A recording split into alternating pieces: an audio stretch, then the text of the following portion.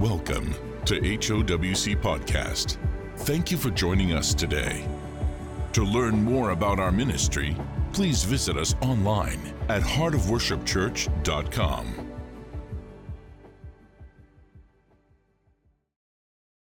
All right, so we're getting back on track with our Genesis study. Tonight, we're going to cover starting in Genesis 8. We're not going to go through the whole chapter. We're going to stop at verse 14, because tonight we're dealing with the part of the story where the waters recede. Next is going to get into some of the Noahic covenant, so I don't want to get into it, so we're not going to finish the chapter. We're going to just do the receding of the waters. And there's a lot of revelation in this little section of the story beyond just what you're seeing on the surface. So pay attention. Now, let's recap a little bit since it's been a little while. They were in the ark. The flood came. It rained for 40 days and 40 nights, but they remained in the ark. They've been floating for 150 days at least, and the waters are starting to recede. And God remembered Noah and every living thing and all the cattle that was with him in the ark. And God made a wind to pass over the earth, and the waters assuaged. The fountains also of the deep and the windows of heaven were stopped, and the rain from heaven was restrained. Now remember, it rained for 40 days and 40 nights, but it says also the fountains from the deep opened up, the earth cracked open, and a lot of the water came up from underground. And it doesn't say that that stopped after 40 days. So that could have continued for any length of time, but it's saying at this point, all that is stopped. There's no more rain, there's no more water coming up, and God sends a wind to start pushing the waters back again. And the waters returned from off the earth continually, and after the end of the 150 days, the waters were abated. So within this first 150 days, the earth is completely submerged in water, and it stays underwater for a time, and then it begins to slowly reemerge from the water. The earth was baptized. The earth goes through what we go through. The earth as a whole got possessed. All these evil spirits came in, the fallen, and all this stuff happened, all this violence and corruption. All this came, and so it was baptized. First by water, but it's going to happen again by fire, just like we do. We get a water baptism when we're first saved, but then you also seek for the fire baptism of the Holy Spirit. There's a lot of parallels into it, because when the earth is baptized by water, it is cleansed, but it remains the same. When it's baptized by fire the second time, it's changed. All things become new. It's pretty much destroyed. It was destroyed before, but there's a difference. Because after the second baptism, the baptism by fire, that's when Jesus comes with New Jerusalem and makes his habitation here on earth among men. Just like us, when we receive the baptism of fire by the Holy Spirit comes and makes his home within us. There's a lot of parallels in it. So after the water baptism, there was a cleansing and the enemy was dethroned. After our water baptism, there is a cleansing and the enemy is dethroned from our life. But after the fire baptism, Jesus came and put his throne in the earth's fire baptism, and he makes his home here and lives among us. After our baptism in the Holy Spirit by fire, the Holy Spirit comes and makes his home, puts his throne within us and abides in us. The earth goes through the same baptisms that we do. In 1 Peter chapter 3, verse 18, it pretty much more or less says that. It says, "For Christ also has once suffered for sins, the just for the unjust, that he might bring us to God, being put to death in the flesh, but quickened by the Spirit, by which also he went and preached unto the spirits in prison or in hell, which sometimes were disobedient, when once the long-suffering of God waited in the days of Noah, while the ark was a preparing, wherein few That is, 8 souls were saved by water. The like figure whereunto even baptism doth also now save us.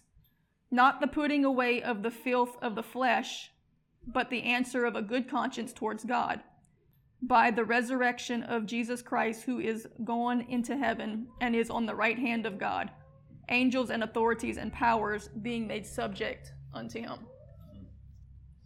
He preached to everyone. He was basically, this was talking about Jesus going back into hell and Abraham's bosom. What we call Abraham's bosom was a holding place.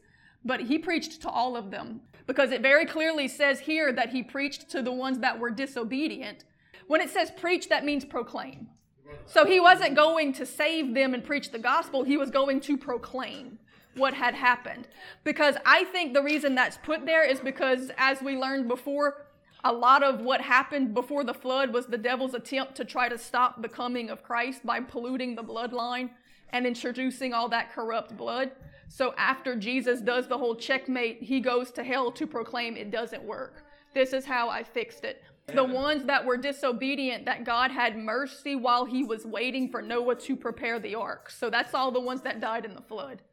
Now he does go, gets the keys of death, hell, and the grave. He retrieves the saints that had died, like Abraham, Moses, all of those, because they could not enter into heaven while they were not yet atoned for, not cleansed, because no sin can enter into heaven, no flesh can enter into heaven. Jesus was the first one that was able to enter into heaven. So while that was waiting to happen for him to make the atonement, there was a holding place, we call it Abraham's bosom, where the saints waited. But he also went to the sinners, to those that were in there. I believe it's talking about those who were trying to prevent this from happening. He went to make the proclamation. It didn't work. I'm coming to take authority back. Right. Because remember, the church, the people lost authority. God created us to have dominion. He created us to have authority over these things. We lost it in the garden. And with all of these things that happened pre-flood, that was the enemy trying to take over God's creation and to make themselves the gods and the rulers over it, to take dominion. Jesus comes and gets that dominion back. When it says he goes to get the keys of death, hell, and the grave, that means authority. He gets the dominion back.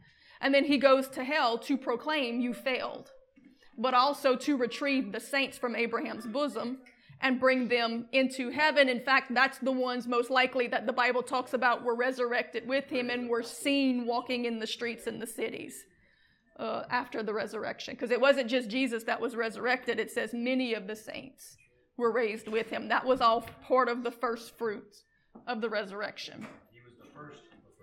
Yes. All right, verse 6. And it came to pass at the end of 40 days that Noah opened the window of the ark which he had made, and he sent forth a raven, which went forth to and fro until the waters were dried up from off the earth. So he sends out a raven first to test, and the raven doesn't come back. It just keeps going to and fro all over the place.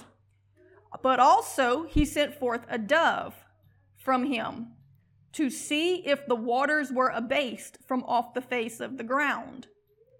But the dove found no rest for the sole of her foot, and she returned unto him into the ark. And the waters were on the face of the whole earth. Then he put forth his hand and took her and pulled her in unto him into the ark. The dove flew around. She found no place to rest, so she comes back to the ark. He knows that there's still no place where the ground. Now, there were floating corpses, there were floating trees, there were all kinds of things, but there was no ground. And he stayed yet another 7 days. And again, he sent forth the dove out of the ark. So he waits a while and he sends her out again. And the dove came in to him in the evening, and lo, in her mouth was an olive leaf plucked off. So Noah knew that the waters were abased from off the earth. And he stayed yet other 7 days, and sent forth the dove, which returned not again unto him any more. So he sends it out, and then it doesn't come back the last time. So There's a lot of significance happening right here. On the surface, we see a story of Noah testing the grounds. He sends a raven, he sends the dove at the same time. The raven goes to and fro. The dove does not. She comes back. A raven is an unclean bird. A raven will eat flesh. A raven will eat dead things. A raven will go to and fro and land on floating corpse to floating corpse and rotten tree to rotten tree. It will touch the unclean thing, and it will go to and fro. The dove is a clean bird. It will not eat flesh. It will not touch the unclean thing.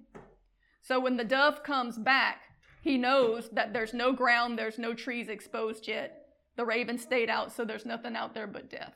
There's nothing clean for the dove to land on and stay on. There's nothing that can receive the dove. So the raven represents the devil. He goes to and fro throughout the earth, seeking whom he may devour and destroy, according to the book of Job. The dove represents the Holy Spirit. It first went out to Israel through the Levite priesthood and the temple, but had no place to rest and stay. Nothing clean to permanently receive him. So it returns and waits. So the dove goes back and waits for a while. And in the Bible, we see that there's some silent years between the Levitical priesthood and the arrival of Jesus. There's just a waiting period. So then Noah sends the dove out again. It returns with an olive branch that had sprung up somewhere from what had once been dead.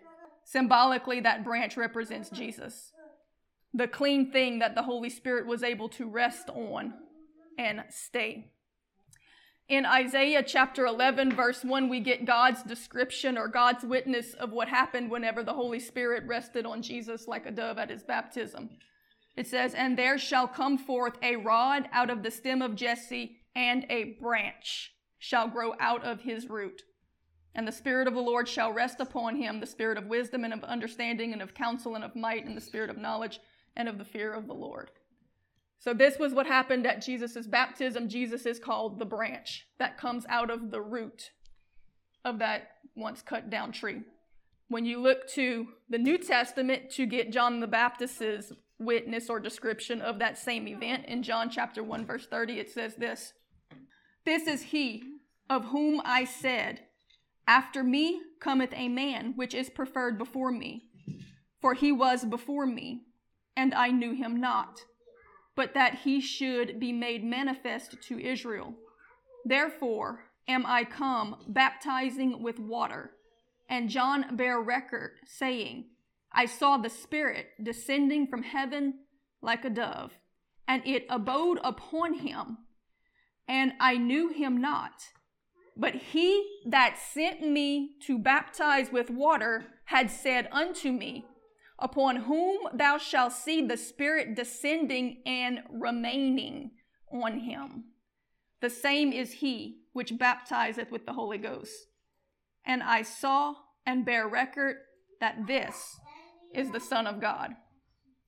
The dove did not only rest and stay upon the branch, but it eventually plucks that branch off and carries it back to the master's hand. So we see the symbolism. The dove is sent forth once. It doesn't have a place to remain, so it goes back. That's the Holy Spirit going out into Israel. There's no place for it to remain, nothing clean, so it goes back. It waits a season. The Holy Spirit gets sent out again whenever the time is right and the waters have begun to recede enough, and then it finds the olive branch. It lands on this tree. These trees obviously destroyed in the flood, but yet, see, the olive tree has a way of, even once it's dead, bringing forth new shoots from the root. And so that's why it says that Jesus was like a shoot from the root of Jesse. The dove lands, and he doesn't just remain on this branch, but he actually carries it with him back to the master's hand. Of course, we see the symbolism of Noah kind of representing God and the ark representing heaven in this whole situation. In Luke chapter 23, verse 46, it says, "And when Jesus had cried with a loud voice, he said, Father, into thy hands I commend my spirit. And having said this, he gave up the ghost. Now when the centurion saw what all was done, he glorified God, saying, Certainly, this was a righteous man. Righteous means clean. He was clean. He was in right standing. He was the one that the Holy Spirit was able to rest on and stay on, but also the one that was carried back to the Father. In keeping in this typology, after the Holy Spirit carries the branch back to the ark, it waits for another season. And then it's released again, and then it doesn't return, because now it has many places to land. We can see this in two possible ways. After Jesus was brought back to the Father, the Holy Spirit is released again at the day of Pentecost, where it can then rest on all of us because of the cleansing blood of Jesus, or it could even represent the return of Christ in the end when he comes back and then makes his home here in New Jerusalem, and then there's a permanent dwelling. But either way, we can see the symbolism played out through what actually happened, but God's telling a story about the things that will happen through it. So verse 13, and it came to pass in the 601st year, in the first month, the first day of the month, the waters were dried up from off the earth, and Noah removed the covering of the ark, and looked, and behold, the face of the ground was dry. So he sat in the boat for a while, and then eventually he removes it, and the ground is dry. And in the second month, on the 7th day and the 20th day of the month, was the earth dried.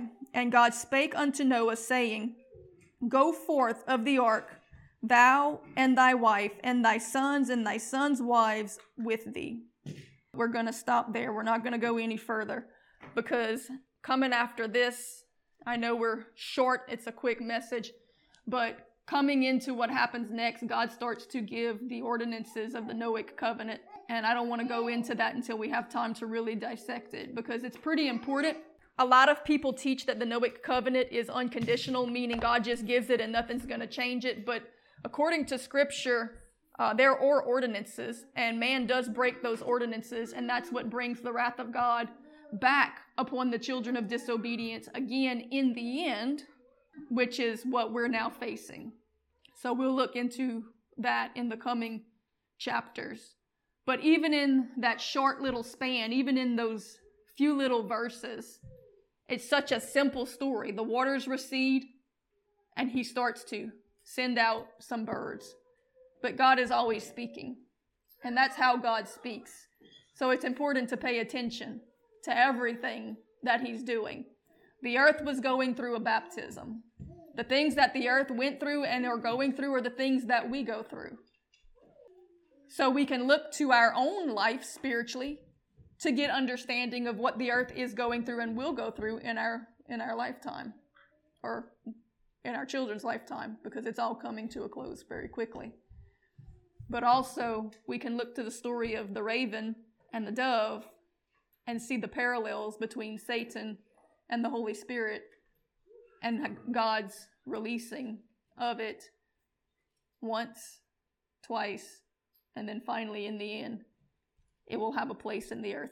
God will make a place that is clean and righteous, that can receive the Holy Spirit, an abiding place where it doesn't have to keep going back to him, but it can actually dwell amongst men. It does now in the spirit already, but that's not the complete work. It's going to be in the physical eventually, when God sends New Jerusalem and Jesus comes back to the earth.